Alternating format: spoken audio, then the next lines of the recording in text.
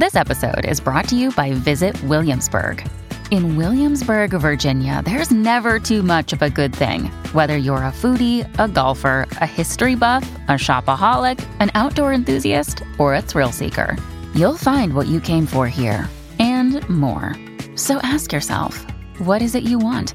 Discover Williamsburg and plan your trip at visitwilliamsburg.com. When you need mealtime inspiration, it's worth shopping Kroger, where you'll find over 30,000 mouth-watering choices that excite your inner foodie. And no matter what tasty choice you make, you'll enjoy our everyday low prices, plus extra ways to save, like digital coupons worth over $600 each week. You can also save up to $1 off per gallon at the pump with fuel points. More savings and more inspiring flavors make shopping Kroger worth it every time. Kroger, fresh for everyone. Fuel restrictions apply. This is First Draft, a dialogue on writing. I'm Mitzi Rapkin. This is a show about craft, the writing life, and the themes that are present in a writer's work. Every interview is a journey. I don't really know where our conversation is going to go, but I do know that it's fascinating every time. In one way or another, we seem to get around to what it means to be human and how through craft that idea is articulated on the page. Thank you for joining me on this literary pilgrimage into the mind of one writer at a time. My interview today is with Rebecca Kaufman, author of the novel Chorus. A constant conflict is inside of me, this desire to understand things by trying to ascribe language to them as a writer, yet knowing that is absolutely. We'll be back with Rebecca Kaufman after these essential words. First, I want to say to you, thank you for listening. The episode you're about to tune into represents 8+ years of dedication and perseverance for producing this show. In addition to conversations that go into depth about a writer's work and obsessions, this show and every interview it features aims to embody the values of honesty, vulnerability, curiosity, and connection. I invite you to join me in this journey as a First Draft patron, which gives you access to cuts from the interviews that didn't make it into the final show, ad-free, pitch-free episodes, and writing tips from my guests. You can become a supporter by going to patreon.com/firstdraftwriters. That's patreon.com/firstdraftwriters. Any amount is welcome, but for $6 a month, you receive thank you gifts on a monthly basis. Plus, when you donate to First Draft, you are joining the community of writers and readers who support conversations like the one you are about to hear. With your donation, you are saying yes to continuing the space of honesty, vulnerability, curiosity, and connection that each show reaches to achieve. You are the scaffolding that holds up this platform, that shares the insights and challenges of the writing life. So please go to patreon.com/firstdraftwriters. And let's be honest, there is so much free content out there. In fact, what you are about to listen to is free, but it is not without expense in hard costs and labor to make. Don't get me wrong, producing these interviews is indeed a labor of love, but there is an incredible amount of labor involved, time and effort, planning and schedule wrangling across time zones, from Colorado to New York to London to Tel Aviv to Auckland and back again. And it all adds up to the creation of this show and the archive, which has more than 300 episodes you can dive into. I put so much care and effort into this show, and I hope you can tell with every episode. The process begins when I select a book, contact the author, schedule the interview. Then I read the book, take notes, conduct research, have the conversation, and edit the show. This takes equipment, organization, more late nights than you can imagine, and a lot of heart and sweat to come to fruition each week. And there is no staff. I am the show from start to finish. I know you may not be in front of a computer right now, so why not write a note on your hand or set the alarm on your phone to remind yourself to donate to First Draft when you get home. Please beat the odds of having to listen to this 7 times before you join the First Draft community. Go to patreon.com/firstdraftwriters. Please stay tuned at the end of this show. I'll offer recommendations on an episode in the archive that is similar to the one you're about to hear. And please rate the show on iTunes and tell everyone you know to subscribe. And thank you for your support and for being here with me today, right now, in this moment, and on to the show. My guest today is Rebecca Kaufman. Her novels include Another Place You've Never Been, which was longlisted for the Center for Fiction First Novel Prize, The Gunner, which was a Barnes & Noble Discover pick for 2018, The House on Fripp Island, which earned the Times Best Crime Fiction of June 2020 designation, and her new novel, which is called Chorus. Kaufman earned her MFA in creative writing at NYU and lives in Virginia. Chorus tells the story of the Shaw family, which is composed of 7 siblings. All 7 siblings have long been obsessed by 2 life-altering events: their mother's untimely death, which may or may not have been a suicide, and a shocking teenage pregnancy, moments which have followed each of the siblings through their adulthood and into middle age. The book alternates between points of view from each Shaw family member and offers them the chance to relay their version of the events that surround their mother's mysterious death. Chorus is a story of family, loss, and recovery, the complicated relationships forged between brothers and sisters as they move through life together, and the forces that drive them apart and back together. We began the discussion with Rebecca Kaufman sharing how the novel began. The story, of course, I suppose, technically begins years before I actually started the book. So my third novel sold in 2018, and I promptly started a 4th novel at that time and toiled away on that 4th novel for several years. And it was not good. It was not good, and it was not getting better. And then the pandemic hit, and I found myself unable to write at all for several weeks. And then when the desire to write returned, that book held no interest for me whatsoever anymore. And Chorus emerged very, very quickly in those early months of quarantine, by far the fastest that I've ever written a first draft. And it felt like it came out of nowhere. But I think, the best way that I can think about it now is that those years that I spent on that bad book, something inside of me was at work that whole time and readying itself for the page, just not the manuscript that I thought, where I thought it was headed. It seems as though circumstances in my life do almost always make their way up and out and onto the page, but it's very rarely a direct, explicit, or linear connection. In the case of Chorus, I was several months into my first pregnancy and a deeply joyful, expectant mother. And this book is not about a joyful, expectant mother, but it is about the joy of family, I believe. And, just the familiarity and constancy of that nuclear familial bond. Quarantine and pregnancy both factored into the book, but it all gets churned around and mangled and, transformed in some way. And what comes out rarely resembles my actual life circumstances, though they are embedded in there somewhere. Were there certain things that you really wanted to investigate? So this, Chorus is about the Shaw family and their 7 siblings, and it opens in the 1920s and kind of covers a territory up to maybe the mid-60s. And each chapter tells about a different child. Sometimes you have the same child twice in a row, but it's kind of piecing together this family from each of their individual experiences. So when we get to the next child, we understand their peripheral world, like we understand the constellation of life around them, but then we get more internal into that individual. And so I'm wondering both about the style that you chose to write it, but also what was there a central theme that you wanted to explore overall? For me, it's best if my concept of theme arrives very, very late in the process of writing.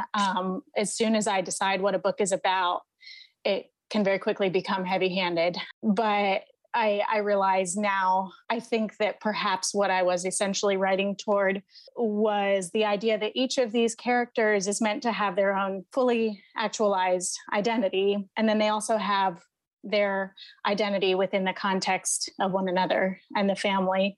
And, the role that they play in the family, whether that's been imposed upon them or not. So my interest is in the difference between those two identities and the many layers of that difference or that distance. And it's specific to the family dynamic, but not exclusive to it, of course. So I think that's what overarchingly arrived. And as far as the form that the book took, I love short stories and I love novels. And the linked short story form sort of allows me to explore the best of both worlds. What I admire and enjoy about short stories is the way that they typically hinge on a single moment in which a person's life may perhaps pivot. The character in the story may or may not realize it. The reader typically does. So the idea of a very singular moment appeals to me in a short story, and also just the economy of language that's typically employed to achieve something wonderful in a small space. On the other hand, I love the depth of character and interiority that you can explore in a novel that I think is just very, very difficult to achieve without having many, many pages to do so. So Chorus allowed me to write about many singular defining moments, but also sit with those characters long enough and over the course of enough pages that I hope I was able to achieve a satisfying amount of depth with this large cast as well. Yeah, it seems like a lot of people to manage. Like you're the HR department for this family. I'll tell you what, I did not set out to write a book from 9 different points of view. That was not my intention. Every novel that I've written, I've set out with the intention of having one protagonist, one voice, one point of view, and they've all strayed from that. And in this case, with Chorus, I decided to just accept that and go a step further and investigate if there was something that I was trying to achieve aesthetically with all of these voices. And there was, it's a story told as a collective. And I understand that the multitude of voices might be irksome or confusing at times to try and remember sibling order and keep the timeline straight. But my hope is that a story told in this form, that it evokes something really particular because of the way in which it resembles a chorus. Many, many voices all telling the same story, some louder than others, some perhaps that resonate with you personally more than others. But again, all telling the same story together simultaneously. And I would say that the inciting incident is really that this family, again, that begins in the 20s with 7 children, had this elusive, mentally ill, depressed mother who committed suicide. And their growing up was kind of surrounded a little bit by the mystery of the suicide, of her not leaving a note, of never being able, even when she was alive, to speak ill or frustrated of her because their father was so protective. They grew up on a farm. So they had friends, but they really had each other. So it's really intense, the closeness between them all. And so what made you, you mentioned earlier that you were pregnant when you were writing this. So it seems like you were starting to imagine the worst scenario. But what interested you about that motherless, elusive, mentally ill mother? Yeah, it is a story about an absence. Mrs. Shaw is largely absent from her children's lives when she is alive, and then she dies when they're very young. And there's also the absence of a concrete explanation for her death.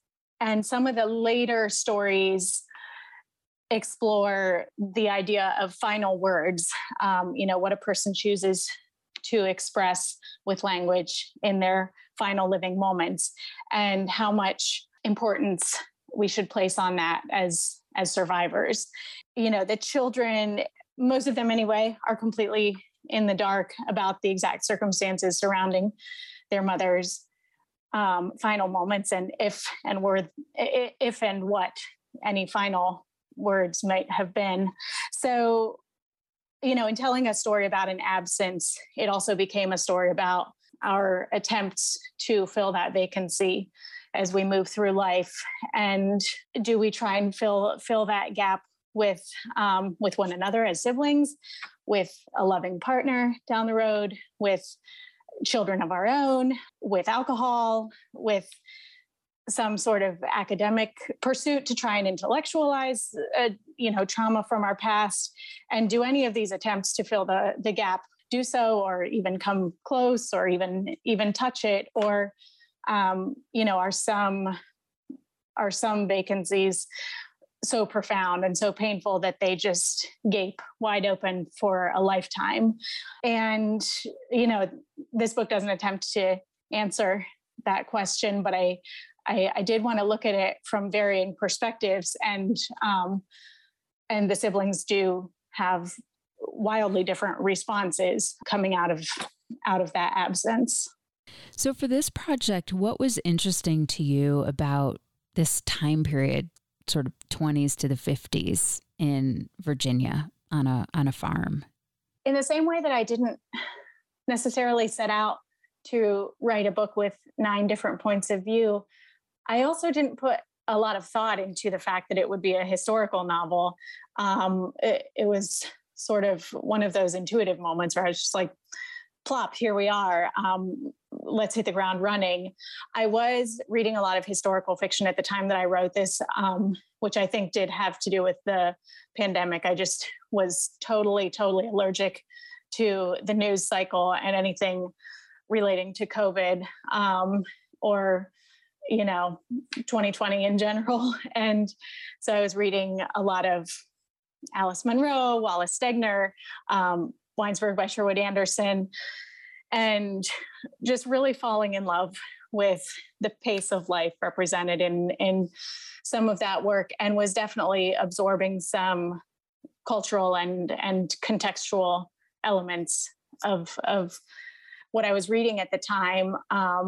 And I do find that I'm very influenced by what I'm reading. So I think that factored into my desire to write something historical. Then it just kind of made more and more sense as the story moved forward. The Great Depression factors pretty heavily. And as I did some research and some thinking about Mrs. Shaw's mental illness, something that really struck me and where I sort of put most of my energy as far as that was concerned, is the fact that 100 years ago, a depressed state of mind or a volatile state of mind was not even necessarily widely recognized as an illness at all, or something that's beyond the control of the person suffering from it. So I became incredibly curious about how that must have felt to be the child of someone suffering with mental illness, to see your mother clearly in a diminished state, yet she has no injury or affliction that you can name or that anyone can explain to you. Would you be angry? Would you pity your parent? Just how that would look. And in the case of this story, it looks very different for each of the children. The other element of early 20th century Virginia that appealed to me was the rural setting of the family's home. I live in rural Virginia now, so that landscape is very easy for me to access, the seasons and the sky. And so setting the book sort of in this area that is removed from community or society, the interactions between characters are really limited to the nuclear family unit for the first part of their lives. And that seemed easiest to achieve if it was set, 100 years in the past. And also somewhat reflective of the quarantine experience, which was not something that I set out to write about at all. But these things, work themselves onto the page somehow. One of the things that was really interesting to me that struck me about these characters is that for the most part, when we age, we're pretty much the same people. Like a lot of the characteristics and struggles that these characters had when they were children just to follow them through their lives or resurface. Even if they might leave the problem for the middle of their life, it comes back as they age. And I'm wondering if that was something you consciously thought about as you were forming these characters. I don't think that was a conscious thought throughout. Personally, I really would like to believe that we're capable of great change over the course of a lifetime. There is a lot more in myself that I would prefer to change than to remain constant for however many years I have left. As you said, I'm really not sure the extent to which that's possible. And so I suppose for each character, my quest as I'm answering this question to myself along the way, does this work? Does this work? Part of that is this true for this character? Does this ring true? And yeah, I guess, as you pointed out, in more cases than not, the characters do find themselves cycling back to the same pitfalls as adults that they display as children as well. One of the things I noticed throughout the story was there was this undercurrent of violence. Sometimes it was obvious. Sometimes it was, in your opening scene, there was some animal predator-prey violence. There's some fights between people, but it's like there's this undercurrent of this kind of heat happening around them. And I just wanted to ask you about that. Most of my books do contain some sort of natural threat or violence. And I think for me, it's both tonal. This is not a conscious decision that I make when I'm writing such a scene, but I think it does inform a certain reading. So even in a scene in which the humans are, behaving fairly generously and things are fairly pastoral, inserting some little sort of threat in some other realm somehow heightens tension a little bit. And I think it just colors a scene and can provide some underlying sort of suspense or tension to have the threat of violence exist, even if it's not closely related to what's happening between characters. What do you think it adds to what is happening between characters, maybe? A sense of vulnerability. You said earlier that when you write, you can basically spend a year writing the draft, and that, words for you, like you want to get them out. And I guess I would say one of the themes of the book has to do with words. You had mentioned earlier, last words. There was this beautiful sentence where one of the women, her husband died in war, and the soldiers came to tell her. And they were saying there's no word. And she's thinking to herself, well, there is a word for everything, but sometimes it just takes time to think about it. And this idea of last words comes up a lot. Like, do you reveal something on your deathbed that might hurt people? Do you say you're sorry on your deathbed? What do you say? And is that truly more important than the whole of your rest of your life, that these moments mean something? So I was just interested in what you had to say about words and language, and maybe they're limitations, maybe they're not limited, maybe they don't have limitations like we think. Oh, I think they do. This is probably a odd sentiment to hold as a writer, but I think words are wildly insufficient. I just happen to love them. I happen to love a traditional style of storytelling through language, but it doesn't come close to capturing life. Another element of chorus for me that I don't know to what extent this actually translates to most readers, but there is a strong spiritual element to me that I guess is expressed most explicitly through the vantage point of Henry as a child. He's a child for whom he so desperately wants everything to mean something, and he's obsessed with the idea that he can land on some grand explanation for life and then just kind of understand it and be done with it. And he's so frustrated by the inadequacies of every explanation that he's getting. And this part of him that so deeply desires a heightened understanding is something that I really identify with, and especially can recall from childhood, the desire for things to make sense. And it's something that I think has sort of inspired my journey to becoming a writer, is the desire for things to make sense. I have this desire to impose sense upon stories. At the same time, I think it's a terrible pitfall as a writer, because my actual experience is that life makes very little sense. Much of it is chaotic and can be cruel. And so I think in fiction, where everything does make sense, that tends to not be very good fiction, because it's not reflective of the way that I think most of us experience life. So there is kind of a constant conflict inside of me, this desire to understand things by trying to ascribe language to them as a writer, yet knowing that is absolutely futile. Do you have anything else you want to share about last words and deathbed confessions and sort of the weight of that? I mean, you have characters who maybe are missing a deathbed confession. You have characters who are commenting on a deathbed confession that just brought them pain and revealed something. And instead of being able to like go on their lives in happy ignorance of that thing, it's like, who did that really help? Did it really mean that much to the dying person to free their soul in some way, to put that burden on someone else when they have to rearrange how their life looks? Just wondering if you had anything else. Do you have anything else you want to share about last words?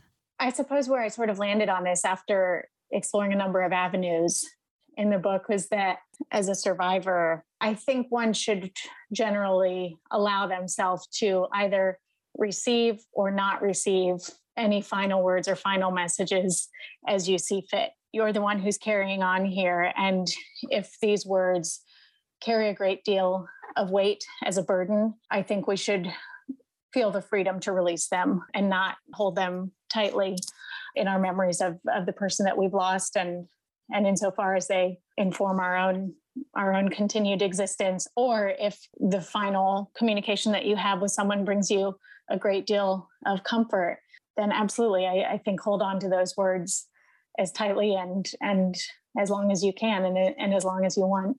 Yeah, it's just so interesting because they're not, it's like words are yours in a way until you speak them, and then they hang in the air, or they start to belong to the people that you're exchanging them with or giving them to. And so there's a lot of responsibility. I mean, we know what we say matters, but it's also like who owns them once they're out of your mouth, when they're directed towards someone else? It's just an interesting question. Yeah. And I think that's something that a lot of writers grapple with, because once we put the book out there, we can't, correct every reading that we think is mistaken in some way of our work. We can't say, well, no, actually I meant this. Or no, I don't think you got that. I don't think you read that the way I intended you to. No, absolutely. Once it's out there, those words are entirely up to someone else's interpretation. Another thing that I took away from the book is that just how private our lives are. Like you were saying, one of the things that was interesting to you, especially in rural Virginia on a farm in the 20s, is that how close knit the family is, and how they really only have each other for entertainment and solace and comfort and emotional support and fun. And at the same time, I think one of the things your novel shows us is how deeply alone we are, and how private our lives can be, even when you live in community. I think my fiction is always concerned with the gap between the internal and external, which is more reflective of our actual existence. And I honestly don't know. Are the thoughts that we keep private, does that mean that they're the most true and the closest to our heart? Or does that just mean that, whether it's ego or cowardice is something negative getting in the way of our expressing them, because they're not necessarily true or that worthwhile anyway? I don't know, but I think that that's, one of the virtues of fiction is that we can explore that distance in a way that can't be done, on film or really in any other medium. Yeah, it is. You can show so much in a book, and that's maybe what drew you, I don't know, to these 9 characters, to it's like as soon as you get into their internal worlds, it's just universes. Yeah. And then how that sort of manifests in their relationships with one another as well. I think most people have had the experience of a relationship changing in a way that they didn't anticipate and that they don't entirely understand. But so much is contained in a human relationship with any amount of depth at all. There's what's happening inside and outside. There's the past, present, future concerns. There are grudges. There are words unspoken. There are words spoken out of turn. There's just any deep, close relationship contains so much. And so therefore, there are so many different outcomes that a relationship can have, having this many characters. And so this many individual relationships really allowed me to kind of explore all of those different avenues and, the many different courses that a relationship can take, for better and for worse. I guess another thing that happened to many of the siblings was just disappointment of marriage. I mean, the father never expressed disappointment in marrying this woman who's mentally ill, but we learn that they don't really have much time together before her illness really sinks in. And so most of their life together was not healthy for her. And so I'm wondering what you wanted to explore with this disappointment of marriage, which some of it seems to have to do with the time period too.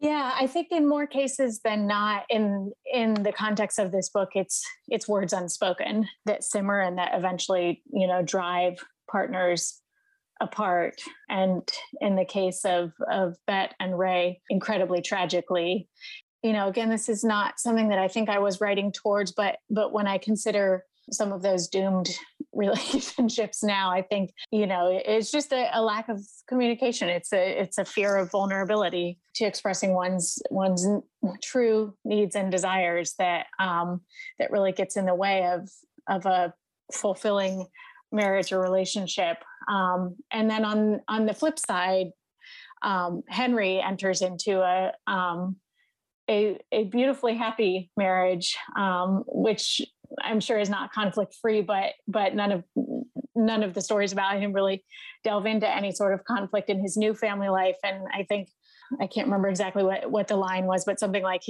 up until this point, he hadn't realized that one person could answer your life. And so after his sort of quest to find meaning in life, it turns out to be incredibly simple. He enters a loving marriage and raises a child, and this is the answer to all of the questions that he had prior to that. So yeah, I would say probably no overarching thought or theme to express where that's concerned, because again, any relationship just contains such a multitude of factors.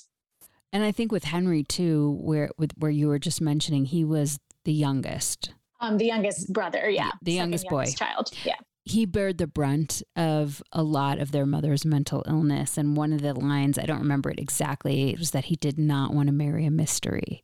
And so he was very consciously making sure that he was going to pick someone from the beginning who didn't have these hidden depths.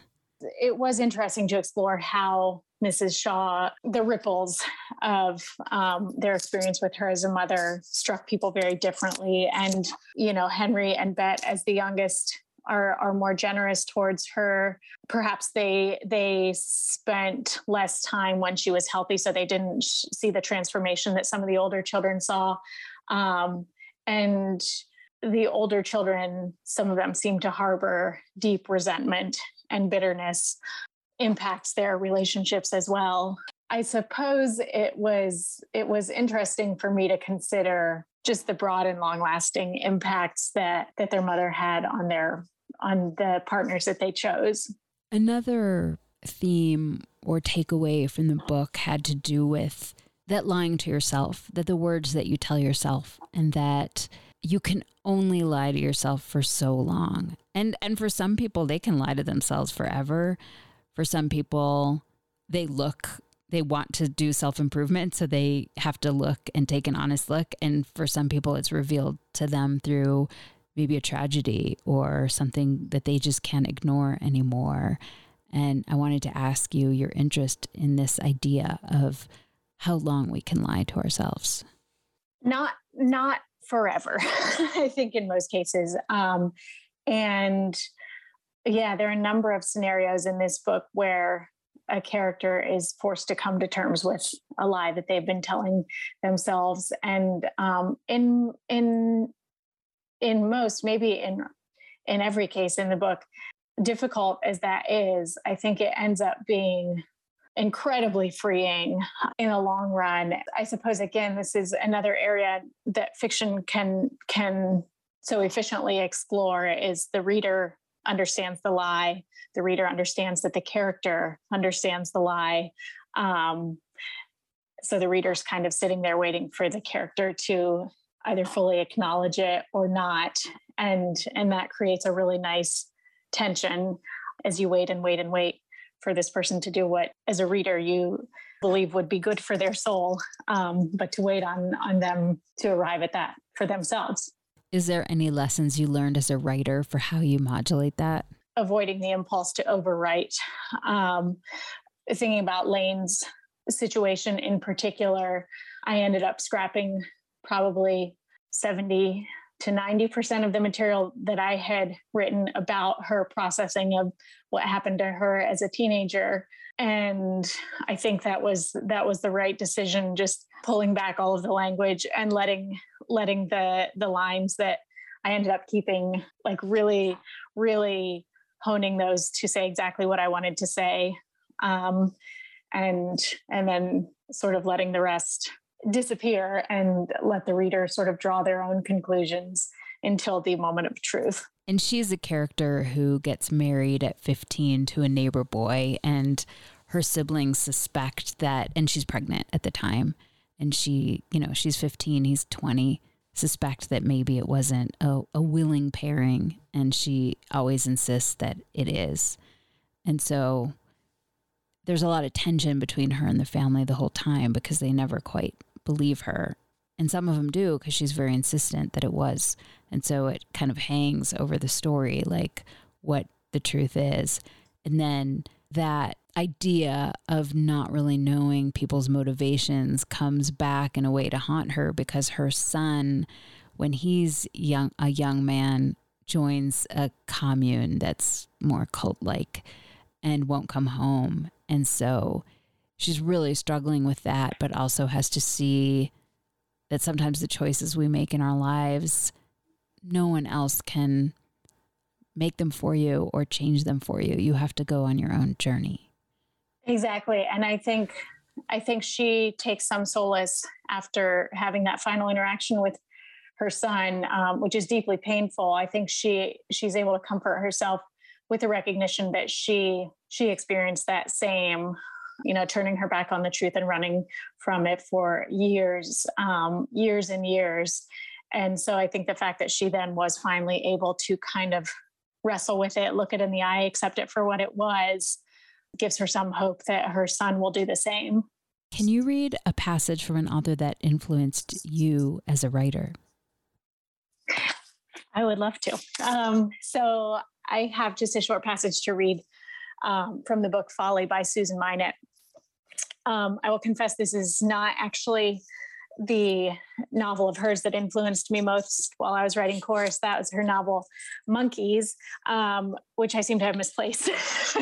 But this is a wonderful novel as well. And when I flipped through to find a passage that sort of captures what I admire most about Susan as a writer, I almost immediately landed on one. So I thought, let's go with this. I really, really admire two things in particular about her writing: how much she can convey with a single line of dialogue, either spoken by or about a character, just incredibly economical with her use of dialogue. And then also, she really knows how to stick a landing. The ending to her books every chapter, practically every passage, just gives rise to something in me as a reader almost every time, whether it's that I'm touched or shocked or provoked in some way. Just an incredible sense of how to end something in an exciting way. So this is just a quick little exchange that ends an early chapter in this book. No context necessary. Sometimes, said Aunt Tizzy, with the air of one who knows more of the world than the others present, a girl who is not an idiot can behave like one, given the right situation and the right boy. Why isn't this gossip? Lillian said. Matter of general interest, said Mrs. Elliot. There's no real reason a son cannot be polite to his father, said Mr. Elliot. No reason in the world. Errant genes, said Aunt Tizzy, must be. Yes, said Mrs. Elliot. I've often wondered how you and Edward could have turned out so differently. She smiled. Lillian, however, had heard the explanation from her mother. It was from living with those cousins in Dover and not having them look after her, which made Aunt Tizzy wild. Tizzy Elliot's face hardened. Just one of those mysteries, I guess. Mr. Elliot pushed back his chair with a short movement and placed his folded napkin square to his plate. Life is one grand mystery, he said. Though Lillian had not seen him behave as if it were the least mysterious at all. So that ends the chapter. And I love that last line, the idea of a person who behaves as though life is not mysterious at all. That just sends my mind spinning. I want to think about that person. Susan Minot, she's a wonder. I love her work. Can you read something you wrote that was maybe tricky or hard or changed a lot from the first draft? Sure. So this is a passage from a story that actually didn't exist in the first draft. When I submitted Chorus to my publisher, it only explored the story from the eyes of the 7 children. And my editor, Jack, very wisely, I think, recommended that I write a couple chapters from the point of view of Jim Shaw, the father. And at the time, it had been quite a while since I had written the rest of the book, and I was worried that these chapters would feel like outliers or like an afterthought or something. And they ended up being some of the chapters that I'm the most fond of. So I thought I would read just a short passage from Escape, which features Jim Shaw's point of view. So let's see. He has found himself sort of unwittingly in the scenario of eavesdropping on his 3 sons. He was working up in the loft of the barn, and they came in and started working beneath him and were not aware that he was there. And at first he's sort of amused by the idea and sort of tickled by the idea that he's going to get to hear how they interact when he's not around. And then that takes a shift when their conversation turns toward their parents, toward Jim and his wife, who he's very protective of. When their voices became audible again, Jim realized that the trajectory of their conversation had accelerated even faster than he had imagined, because now Jack was saying spitefully, "Not like she'll get out of bed anytime soon." Jim knew it could only be their mother that Jack was talking about in that particular tone of voice and with that particular accusation. Whatever was going to be said, they were hurtling toward it. Jim tried to prepare himself. He tried to feel strong about himself and his life. Henry said timidly, "Maybe she'll get better soon." No, Jim thought fiercely. Don't say that. Don't hope. He was certain that any words of support or in defense of her would only amplify the brutality of the reaction from Sam or Jack. But miraculously, the conversation ended right there. Neither Jack nor Sam responded. Jim couldn't believe it. Was someone's pail full and they had gone to transfer it to the cooling tank? He stared down. No one had moved.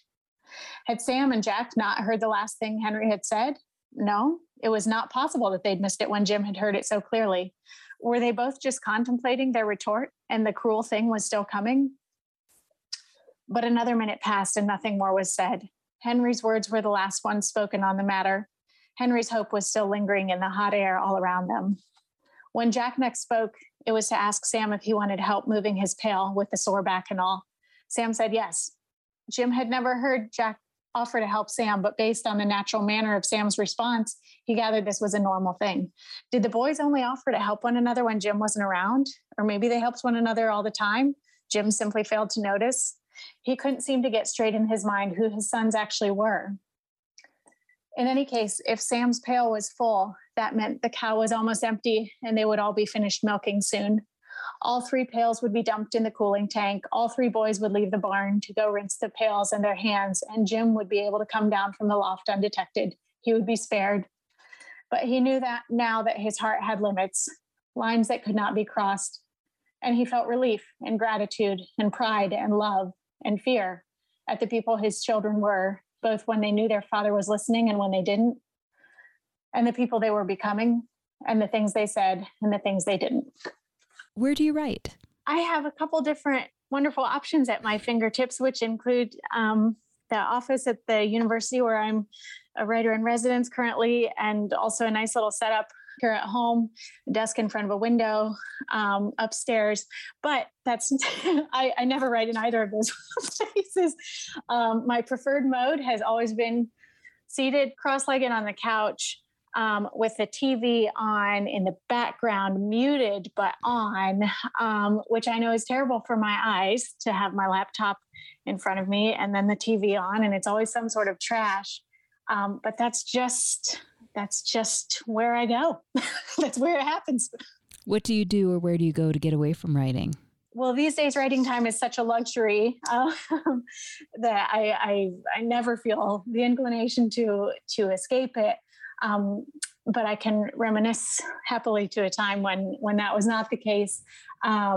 Always outdoors, walking, running, hiking is always, and usually in solitude is what best clears my mind. Who do you show your work to first to get feedback? I have a couple writer friends who I exchange work with, not on a formal timeline or workshop schedule or anything like that, but just sort of circulate email drafts somewhat infrequently.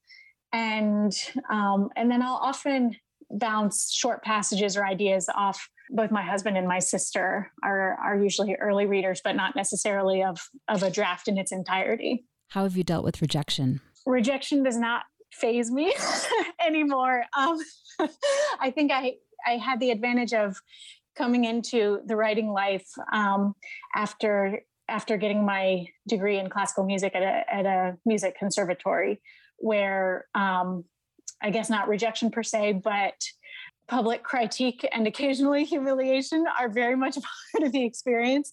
So, in my early 20s, I think I just developed super thick skin, and which I think you need as a writer. You need to be incredibly resilient and persistent, and just always looking forward, which is not to say that you shouldn't take into account the words of a sharp reader who has taken issue with your work, but you can't ruminate on that. And what is your favorite word? Well, I don't know if you're going to accept this as an answer because it's not a word in the dictionary, but it is truly my favorite word. So my brother-in-law has 2 brothers, and when they were young, these 3 boys came up with the term first luxuses, which refers to the first wonderful, pristine experience of something like the tip of an ice cream cone or the first spoonful of peanut butter. And apparently as young men, they would just fight viciously over first luxuses. And so that's become, my husband and I don't fight viciously over first luxuses, but it is a term that comes up from time to time. And I think it's just the perfect word for an exquisite experience. Thank you so much for your time. I really appreciate it.